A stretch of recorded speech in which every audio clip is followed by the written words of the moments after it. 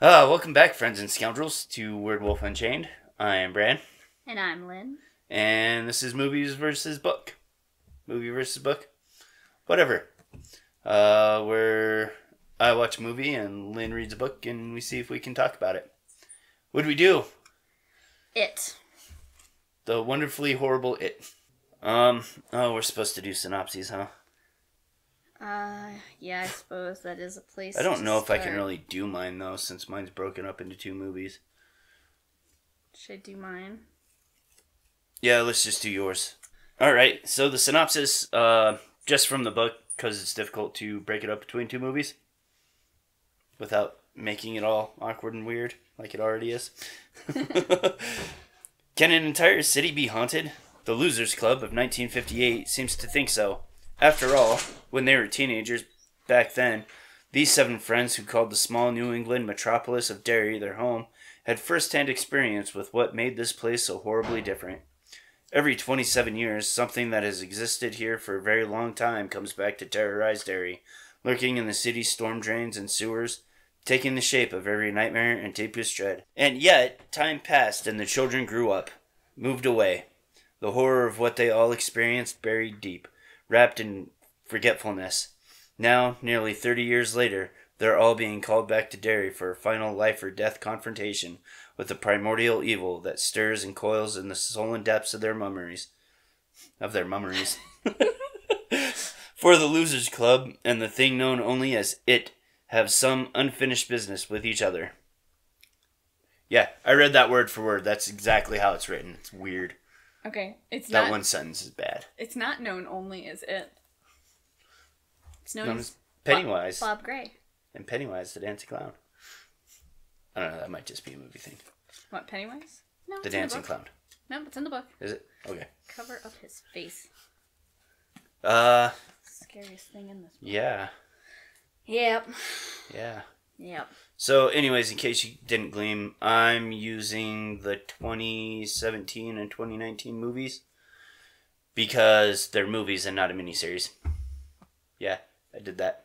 That's my decision. That's my justification. Doesn't matter. It's my show and it's my rules. And I can change them if I want to. Speaking of which, going forward real quick, I'm going to start using Metacritic to make my decision when there's multiple things to choose from. Anyways. I had the dubious pleasure of forcing my way through this book. Hey, you did it in, 3 weeks total? Yeah. But you thought you were just going to break it up and read a little bit at a time each day and decided to just burn through it, so. I did, because it was boring me to tears. Literal tears. Kincaid and Stephen King. Anyways, shall we do this? Yeah, let's do this. Other than bored, how did this make you feel? I don't know why it has to be other than bored. Bored is how it made me feel, but it is almost undescribable, but in a bad way. Well, in the story itself. Pointless. A bit confusing. There's just why. If I had to sum it up in one word, it's just why. That's how it made me feel. I was a little more into the movie. I was very bored by the miniseries as a child. Tried watching it again just because was very bored by it still. So it wasn't a product of me being young and just not into it. As far as like actual scariness or horror elements, rather, I don't know. It's hard for me. I'm really desensitized. There are a couple things that were really disturbing, but after talking to you briefly as you were reading it for things that didn't matter to this conversation, I kind of realized that it's pointless. There's no stakes. There's nothing really going on outside of. There's not really any fear factor. It's nothing really scary happens. I mean, there's maybe a half of an intense moment. Well, and a lot of that's lost because it just repeats a lot of the same stuff, right? Yeah, it repeats a lot, and so much of it happens is just, background things like this blew up and this person was decapitated. And it's got a bit of a gore factor, I guess, because it's crude and disgusting. But it's more in a childish way. Yeah. I don't know. There are a couple things between the two movies that got me. Honestly, I think the second one had a couple things that got me a little bit better. Like, when he's in the funhouse. Because Bill chases child back to the thing because Pennywise is like, I'm going to eat this kid. And one of the very few instances where there's actually something at stake in the movie. So it's pretty good. And it does, but he's behind, funhouse glass, which isn't exactly thin, and he's just smashing his head into it. And he's Pennywise, aka it, and pain doesn't really matter to him, so he's just able to put everything into it. You'll find out tomorrow. I'll have to, because I don't recall. No, it's one of those things that didn't happen in the book that was just in the movie. So. Well, because really, Pennywise as the clown is very little featured in the book. As the clown? Mm-hmm. Yeah, I think that's something that could have been done better in the movie. They play with it a little bit, but not... It's almost too subtle sometimes. And they don't actually do it in enough interesting ways for it to matter. Like Mike's giant bird has orange pom-poms on his tongue. Because you can totally see me striking out there in the podcast. I got nothing on that. I mean, there's a bird thing at some point when he's talking about the history of it. But yeah, it just...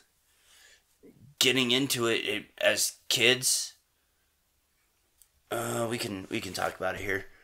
As kids, it doesn't really matter because all of a sudden... He's supposed to be feeding on children and dairy for a year, right? Yeah. A year, 2, give or take. So... all of a sudden he shows up at the beginning of the summer and then decides to just mess with these kids, and he does eat some other kids as background stuff, but it doesn't make any sense. Like, he has all these moments where he could just eat the Losers Club kids, especially before they get together, and doesn't. And that just doesn't make any sense to me. It didn't make sense to me in the book either, because he kind of just taunts them, and it made me think of the "you caught me" monologuing thing. Yeah. Like, he's just... whatever. Could have killed them many times. Yeah. Just didn't. That's not how he operates with any other people that he kills throughout the story. With Georgie, he lures him in and messes with him a little bit, just enough to get the fear ramped up in that moment, and then he fucking eats him. Same thing with the little girl under the bleachers. I mean... Which, that one, in the movie, that one bothers me. Does that happen in the book? What? Little girl under the bleachers? I honestly can't remember. She's technically the second one when they're adults. Oh, there's so many dead people tabs in this book. But this little girl and her mom are at this baseball game because mom wanted to go to a baseball game. And the little girl gets lured under the bleachers by a firefly. And Pennywise is down there and they share a little moment. Although it's weird because he starts his fear drooling, but he isn't doing anything to actually make her afraid. And bites her face off. But it kind of explains why he doesn't just kill them in the book, because after they hurt him at the house on... Nibel? Yeah, when he's the teenage werewolf, and they shoot him. after that, because it's the first time he's felt hurt and felt fear himself. So now it's not about just killing them. He wants them to suffer. But I think prior to that point, he had an opportunity to kill them anyway. Well, yeah, because they're not, in the movie at least, they're not together as a group until the rock fight. Yes. And he interacts with all of them before that. Although, I know Mike gets interrupted. But even so, he usually does a really good job of isolating them. But Ben in the movie, Mike's situation gets interrupted by Henry. Then Ben is in the library and he gets lured downstairs. But then the librarian randomly follows him downstairs. It's considerably different. But he starts running away and then he runs into the librarian, so Pennywise can't do anything there. He has a chance with Eddie. Because there's no external interruption there.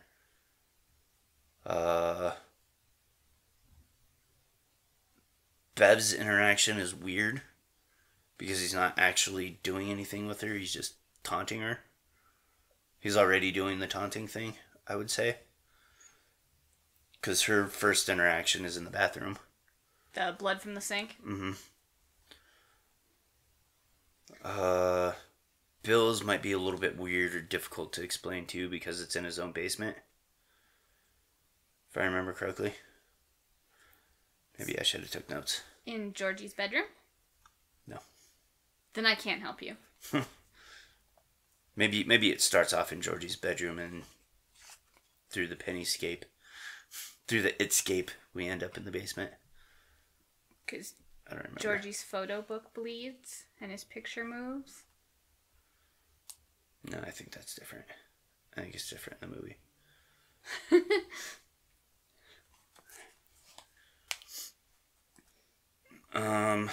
See here, who else is there? Richie doesn't interact with him at all until in the movie they're looking at a slideshow. So Richie is essentially Glenn from Nightmare on Elm Street. Not that that means anything to you. That means nothing to me. And who else am I missing? Stan. And Stan, like, he's in his dad's office, and yeah, they have to change it to make it more relevant for the time for some of them, but some of them are just kind of forced, like Stan's. So, Stan's thing that he's afraid of is this flute woman painting in his dad's office, which is a weird painting. Yeah. Kind of abstract like. But, and I mean, it's a creepy picture, but it's just, we're not given any meaning, he's just afraid of it. And like, I feel bad for Stan in the movie because he doesn't really serve a purpose, he's just there. Other than to be whiny. Yep. And That's not just Stan in the movie, that's Stan in the book too. I think he gets a little bit more in the miniseries, but I don't know, because I didn't watch it. Let's see here.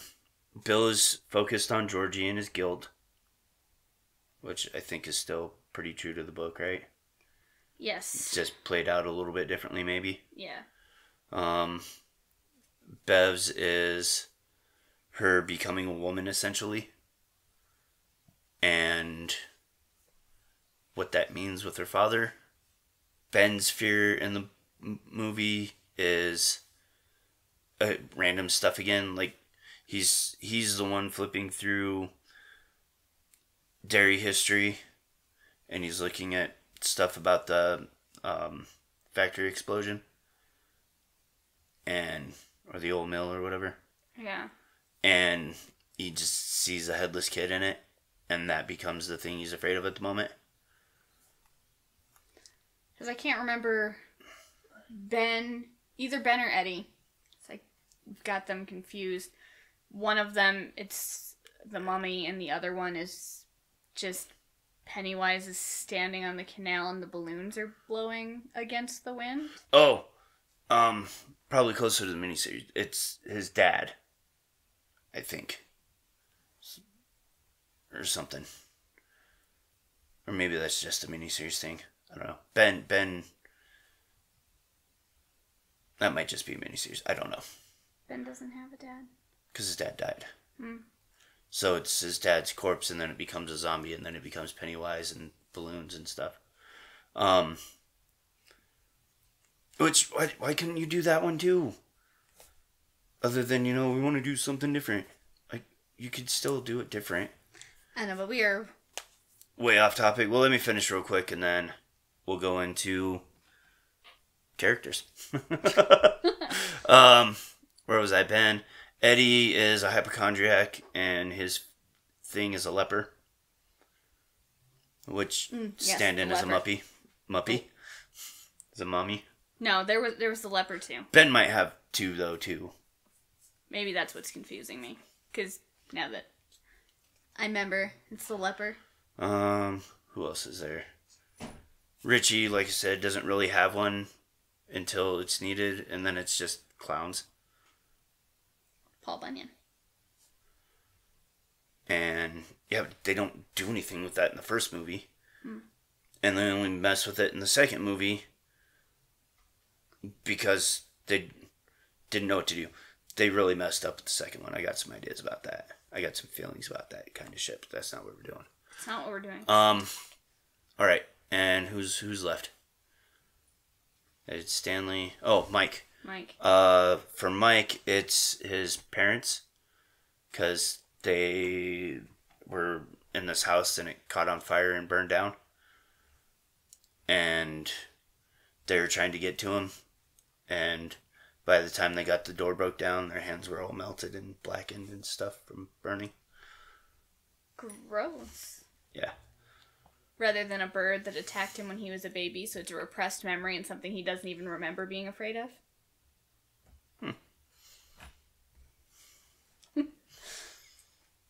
At least it's given an explanation. Like, so there's the two characters that are just three, because Richie, this is what we're saying they're afraid of, so that's what they're afraid of.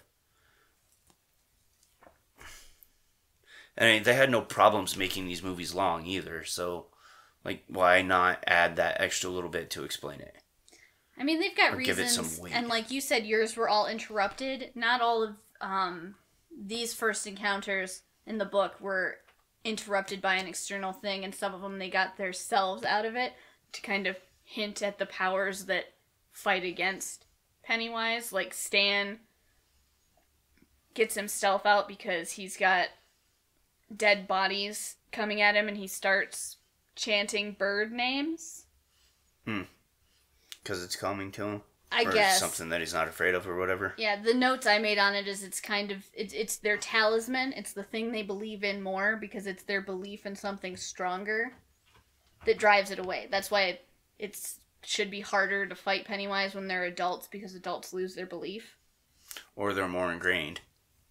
Alright, moving on to the next question. Were the portrayals of the characters realistic to the setting? And, and their qualities and the choices they make? I'll go ahead and start. I think for the movie, they definitely are a little bit more. Because other than Richie, they're only really crude as children. When they become adults, Richie's the only one that stays crude because that's just his nature, and he's a comedian. And, given how Derry is, even when they decide to be the full losers club after the rock fight and everything, there's still a lot of selfishness in them too. And that's something that they really have to fight with as adults in the movie. Well, not necessarily selfishness, but self-interest. I mean, I guess they behave like children when they're children. And then, when they're adults, their personalities are, for the most part, just the same. They still behave in the same way, and once they get back to Derry, they revert back to their roles.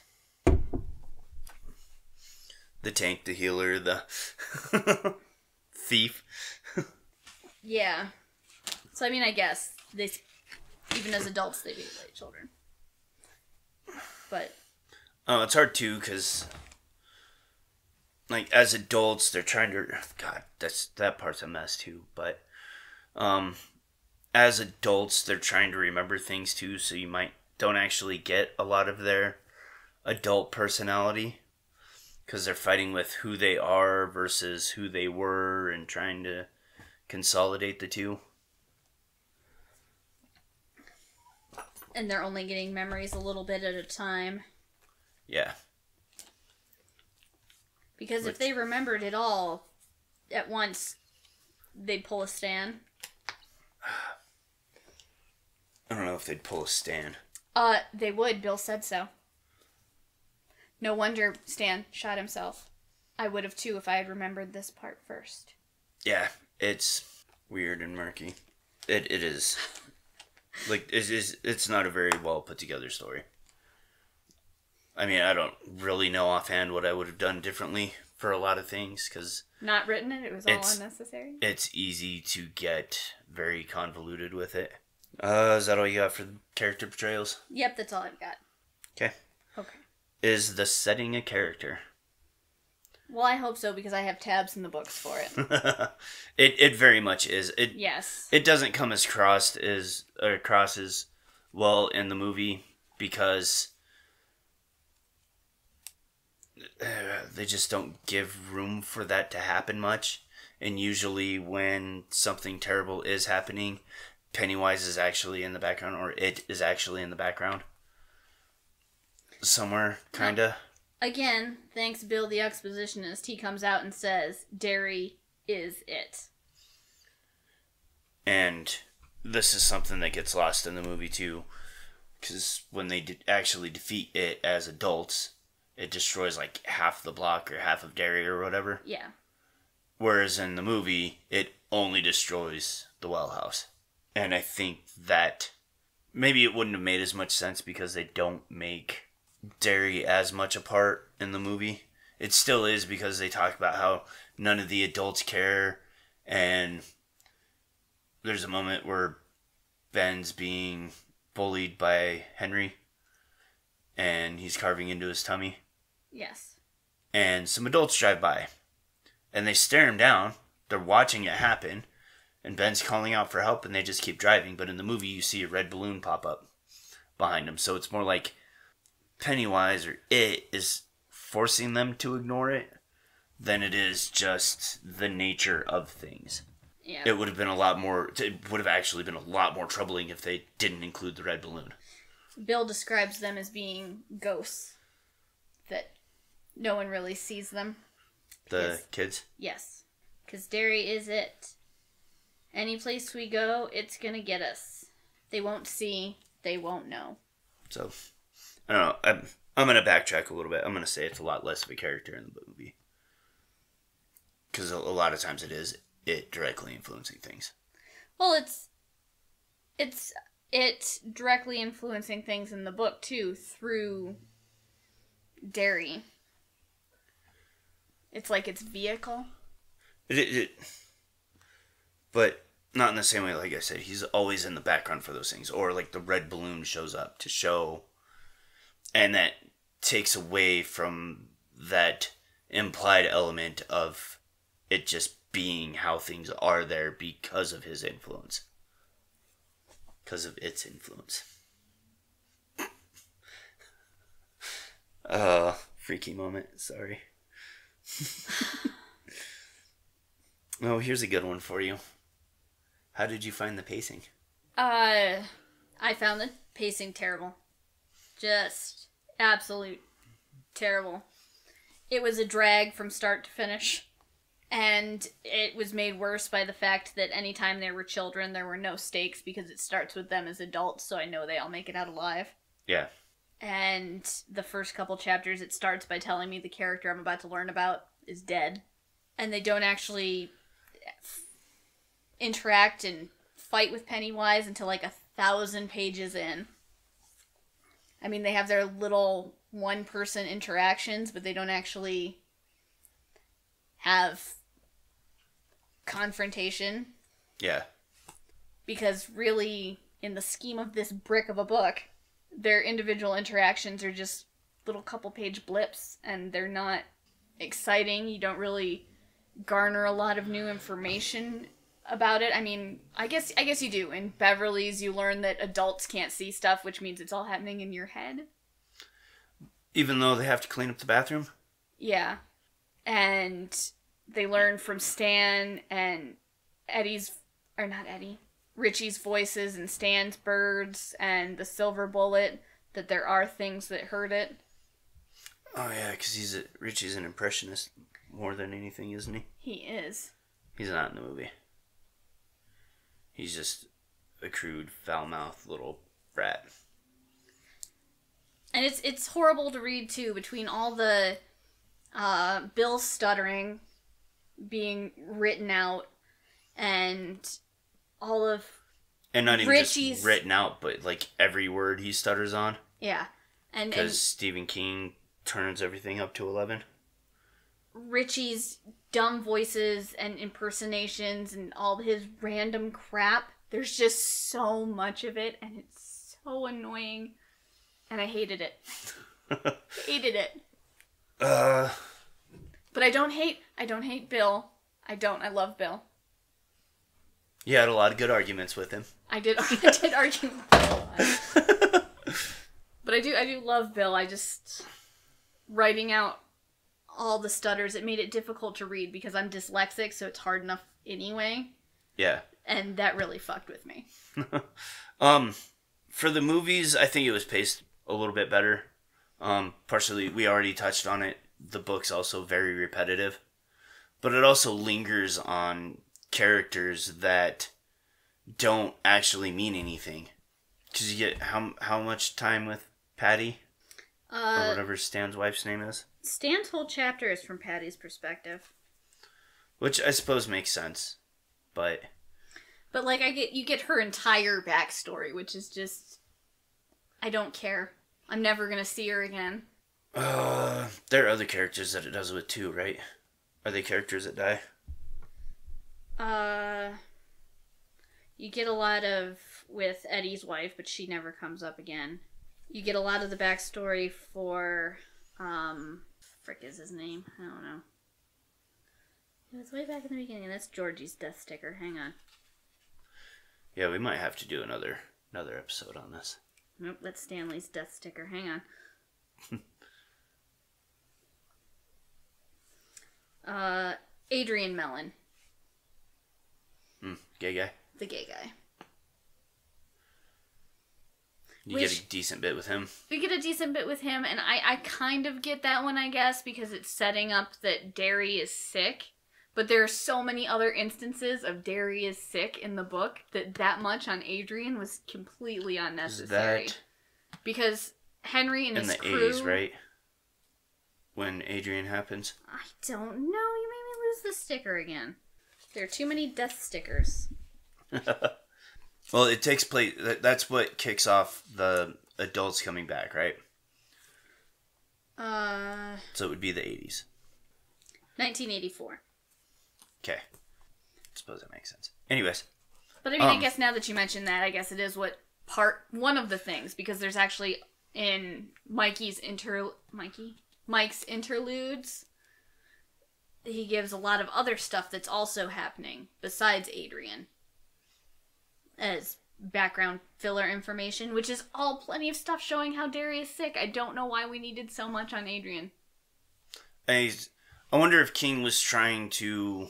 if there's other characters like that die that you get a piece of, if he's spending so much time on them to build a sympathy for them, so that way when they do die, you're supposed to feel bad for them. But it doesn't. He starts out dead. Adrian starts out dead. I don't know. I don't know either. It's hard to get inside that man's head to begin with, let alone when he's on cocaine. I really hope the other books aren't this bad. Anyways, for the pacing for the movie, it's a little bit better because they break it up. And the first movie is just them as children, and the second movie is them as adults. and you don't have to linger on characters because you get, with the movie, you can force a lot more in there. So, like, the only extra people we really get in the movie is a little bit with Bill's dad in the first one. But that's not even to set anything up with his dad or anything. It's just to show Bill's obsession with finding Georgie. And then you get quite a bit with Eddie's mom. But that's important because it shows his character. Yeah. And then it shows with his wife later how he essentially marries his mom. Yes. He marries his mom. Bev marries Henry. Her dad. Henry. And Bill marries and you've Bev. Got Bev's dad because of his abuse in multiple ways towards her. Which, good job on the movie. It's very ambiguous if it does cross the line of sexuality. It implied pretty heavily, but it never explicitly goes there. But he is very sick towards her. I worry about you, Betty. I worry a lot. You still my little girl. And that's why I made the comment about her womanhood, coming into womanhood, and what it was going to mean with her dad. Yeah. Because it picks up with her starting her period. Because this does a lot of that setup for the characters, too. Their lives and their relationships with other characters around them. It's just too much. Those are the only ones that really get Mike a little bit. You get Mike a little bit. Ben's is irrelevant, especially when he becomes an adult, because those roles switch between him and Mike. Bill, the only thing you really get is that he obsessed with Georgie. Bev, you get quite a bit with her father, and that pays off with her husband later. Richie is just Richie. Nothing with him. But I don't think you really need anything else with him. Yeah, you get too much of Richie. But you get little bits of everybody, and there's like times when I like it because it builds up the why of Bill. Yeah. I guess. Like why they all love him, and they all at various points say they'd die for him, and why he's the leader of their little group, even though he's, But I guess if you're going to pick a leader of a loser. Kind of defaults to it in the movie, though. And just kind of passive-aggressively bullies everybody into it. In the book, they look to him, and they all at various points have internal monologues where they state the reasons rather than, demonstrate it. But it also does demonstrate it, too, with Bill, because he's probably because of his stutter, he stops and thinks a lot because every word is difficult, so he has to know exactly what he's going to say, so he's more thoughtful. And he's charismatic, and somebody says he's got a kind of strength about him. And I guess it shows the determination and stuff. And with Henry, the first encounter with Henry as they're leaving school, I forget. I think he steps up there, but it's one of those, like, a couple more would be a lot better. Again, like, these movies did not shy away from their time, so why not just add a couple more? I don't think it would have influenced the pacing that much, because the second movie is almost 3 hours long, and I think I'm in the minority, but I don't feel it. It doesn't feel like a 3 hour long movie. I mean, you kind of forget some stuff as you go along, but they do enough to remind you of it. Certainly forget stuff in the book as you go along. It's like almost kind of like with The Dark Knight, when you like hit this point where it's almost the end, when he's about to capture the Joker, and then like, oh no, there's another half an hour. This might be a short one. Philosophy or messaging behind the story. When I was looking at this for my mini-con, panel. It fit neatly into what I was talking about with the external forces controlling things and these different levels. But I don't think it actually means anything because they don't learn anything off of it. Yeah, they don't learn anything at all. I guess you could say, bonds of friendship or the power of belief. A little bit there, but again, like in the movie, it only comes up and means something when they actually need it to. They don't actually play with that idea any at all throughout the movies. Especially when they're adults, like none of the actual adult stuff happens in the movie that I think happens in the book. Which would have been so much better. Yeah, I don't think there's really a whole lot there. Power of belief. Especially, like, I'm clouded a lot now because of the realization that it doesn't follow its own rules, and nothing matters or means anything. Favorite part? Oh, I know. Don't do coke. That is the message. Don't do coke. Sorry. If you this is one of those ones where Harry Potter is a great example of it, and this is a great example of the opposite. If you're gonna do this story, commit to doing everything. That's part of what made Harry Potter successful. I think they knew going into it that they were committed to doing all 7 books. Or all 7 years. Whereas this, they did the first movie and then waited to see how it was going to do before they decided to do the second. And it should have been shot back to back. And a lot of stuff got lost in there also. Because like the second one goes into places that aren't set up in the first part. They introduce things that aren't done in the first part, like the Beep Beep Richie.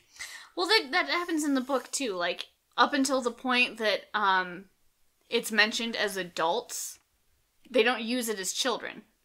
Beep Beep Richie? Yeah. They actually really don't use it as children at all. It's all when they're adults. But it's explained. Because... Well, I mean, it might work better in the book, but in the movie, it's stupid. Because, there's a couple times in the movie when they're adults, when they say Beep Beep Richie, and you're just expected to know what it means. But the only time it's used in the first part is when Pennywise says it to him. And it's just a fucking Easter egg. So it doesn't actually mean anything. Yeah, because in the book, it's when they get back together as adults and they're talking in the restaurant. And it's one of the resurfaced memories. Richie's saying something and somebody says, Beep Beep Richie. And then there's the internal monologue as it clicks in everyone's head. Oh, yeah. And that memory unlocks. And then they continue to use it just constantly as adults. But when they're kids, they just flat out tell them to shut up. Shut up, Richie. Richie, shut the fuck up. Like, Here's the other one. Is Richie gay in the book? I don't think so. He's made gay in the second part of the movies. And again, there's no setup for it other than you could retroactively say that he attacks Eddie so much because he has feelings for him. But I mean, I didn't get that impression. No, like they outright, he's gay for Eddie. I mean, you don't really find out until the end, but... No. Because he's not married.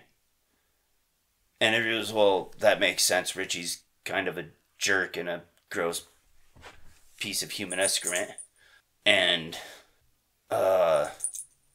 after Eddie dies, he just falls apart for it, and you'll love Bill Hader in that part. It's so good. I'm only watching it for James McAvoy. And then he goes back and he's carving their initials in the bridge. And it's not there in the first movie either, because you see, like, there's a shot where it pans over it, so you can see the carving, so it makes sense when Henry starts doing it to Ben. And their initials aren't there. Yeah, that's not in the book. What's the next question? Favorite part? Oh, jeez and Pete's. My favorite part comes from the second movie, when he's bashing his head on the thing. Just because it actually bothers me. None. I have none favorite parts. There are lines that I like, random lines that are well written and that are good. So you like the very well written parts. Probably when he's in that nice middle plane where right before you start coming down from coke. Yeah. It's usually point lines too that are just pointless and don't really have anything to do with You look so tiny, guy. anything. But there are a few lines. Yeah. The opening sentence. That was my favorite part. I like Bill Hader too. Can I can't get into Bill's character, so I like Bill Hader as adult Richie. It's great. I liked Bill. Can I a don't character get any be of the my... internal. Yeah. Yeah, I like Bill. And Ben. I like Ben too. Ben's good. Ben is good. I can sympathize with Ben. I've been in his shoes a few times. I like the unrequited Yeah. feelings. I like Ben and I like Bill. I think I know this one for you. Would you reread or rewatch? No. No. I know. I kind of almost wish one of the libraries would have had this, so we didn't have to buy it. I might try reading it. I don't know. You'll fail. Probably. I'm not trying to be mean or down on you about it. You'll fail. I've plenty of books I failed reading over the last few years. If I didn't have to read this, I wouldn't have finished it. Well, you never would have picked it up to begin with, so. True. I don't know about rewatching the movies. We're going to watch them tomorrow because you want to see I do. the difference. Making me read this book is your way of tricking me into watching these movies. Because I've done every one of them so far, haven't I? No, not Hellraiser. You didn't watch Hellraiser, but you wanted to watch Stepford Wives, and that one wasn't that bad. And did you watch Hell House? I did. Oh yeah, because you wanted to see how it actually compared and if they did the things that you liked, which they did not. They did not. I think I even ended up watching both of those ones too. We did watch both of them. You're just tricking me into watching movies I don't want to watch. I'm trying to get you to watch Midsummer with me too. Well, what book do I have to read first? I think you'll be okay with that one. It's I don't call it much of a horror movie, but that's a different thing. After my sudden realization the other day after watching part 1 a second time in a week, just because there were certain things that I wanted to go back and look for, like the Beep Beep Richie, and trying to pay attention to the bridge again, and some other things, I was like, oh my, like I was watching it and it just hit me like, oh my god, nothing in this movie means anything. Yeah. Like, it would almost be a little bit different if his teasing of them was, like, him attacking another child or something else happening. That would be scary. But, no, it just, all of a sudden, he's just fucking with these kids and none of the rest of them. So I know we have favorite part. Do we have least favorite? Because there's just a big thing that I just hate about this book. Go for it. The memory loss. Now, I kind of get it between when Pennywise is just injured versus actually dead versus when he comes back. That in-between, I kind of get it there. Yeah. It's a blessings of a sort. It lets them grow up without these horrible memories or whatever. I kind of get it. Only kind of. But afterwards, after they kill it, makes no sense. Yeah. I don't know what's taking these memories away because it's dead, the turtle's dead. Or why that's even a good thing. Why you would want to forget. I understand that it's a horrible thing, but it's something you've overcome. It's integral to your Right. character. It's a strength building thing. Plus, you're forgetting these great friends that you love so much you would die for them. And it makes no sense. It makes no sense. And in the book, too, like, why either it's the memory loss thing isn't going to work for Ben and Bev, or they're just going to wake up together one day and be all like, who the heck are you? And why are we here together? Because they go back to Nebraska together. Yeah, I mean, they get married and buy a sailboat. Doesn't happen in the book. They go back to Nebraska together, and everyone else is already forgetting everybody. Like, that. Is it not going to happen to them? Are they not going to forget? Are they only going to forget the bad stuff and just have really weird holes in their memories? I think they fixed that in the movie. Because Bill and Mike continue to talk. And they talk about Ben and Beverly getting married. And, like, they kind of have this loose communication still. But I have a problem with the memory loss thing anyways, because it doesn't work. It doesn't work. It doesn't make sense. I mean, dreams fade. It's probably something they would have written off as a nightmare. In all likelihood. Possibly. And, I mean, they're still having nightmares about it anyway. All of their wives talk about you cry out in your sleep and don't remember anything when you wake up. Oh, the other thing that doesn't make sense. What is it that's making them all rich? It is influencing because it doesn't want them to come back. I suppose. Which is part of the reason why, like, they lose their memories, is because he does influence them. He doesn't want them to come back because he doesn't want them to defeat him. Up until the point that he calls them back. See, it's Mike that calls them back in the movie. It's Pennywise that calls them back through Mike. Nope, it's just Mike. Because he wants them to suffer. He wants his revenge. But it doesn't make sense. See, do they have the fight in the book where they separate for part of the summer? No. No? What, like the group breaks up? Yeah. No. Which is another time when, like, okay, now they're all broken and separated. Go get them now, Pennywise. I don't know, there's just... You'll see. It veers drastically, but we don't really need to get into it because, to conclude this, I don't think this passes. And I don't know why Stan is the one who enacts the cutting hands promise ritual when he's the entire time against doing this, and he drags his feet and he's all like, I don't wanna, this is, ew, yucky, no. Yeah. And then he's the one who blows his brains out. Why was he the one who did the swear? I don't know, because in the movie it's Bill, which makes a lot more sense. I lost my thought there. Stan is like almost a background character himself. He really doesn't mean anything at all. He's just there to cause those in the moment acts of drama of I don't want to. He's just there to be the one to die before they come back. Oh, that's where I was gonna go. And so you can have the magical number 7. Which doesn't mean anything because then there's 6 when they're adults. 5. Mike doesn't make it down a second time because he's in the hospital. 5 is a magic number 2. Nope, it's 6 in the movie. They all go down. It veers drastically. It veers drastically enough. This is a fail. Because Henry gets Mike in the library when they're adults. Oh, nope.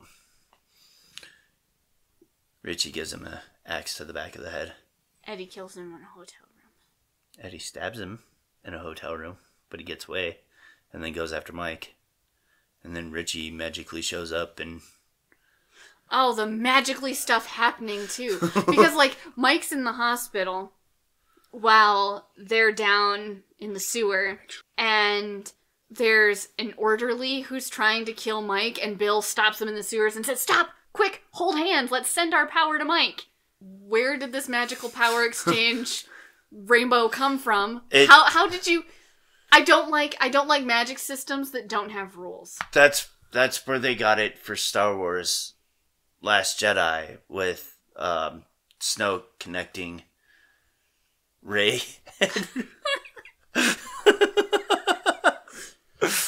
It's like, how did he know? How did he know to do that? Because the turtle's dead and not talking to them anymore. Yeah, I don't... It loses track of itself, and so much of it is unexplained. Lost track of himself.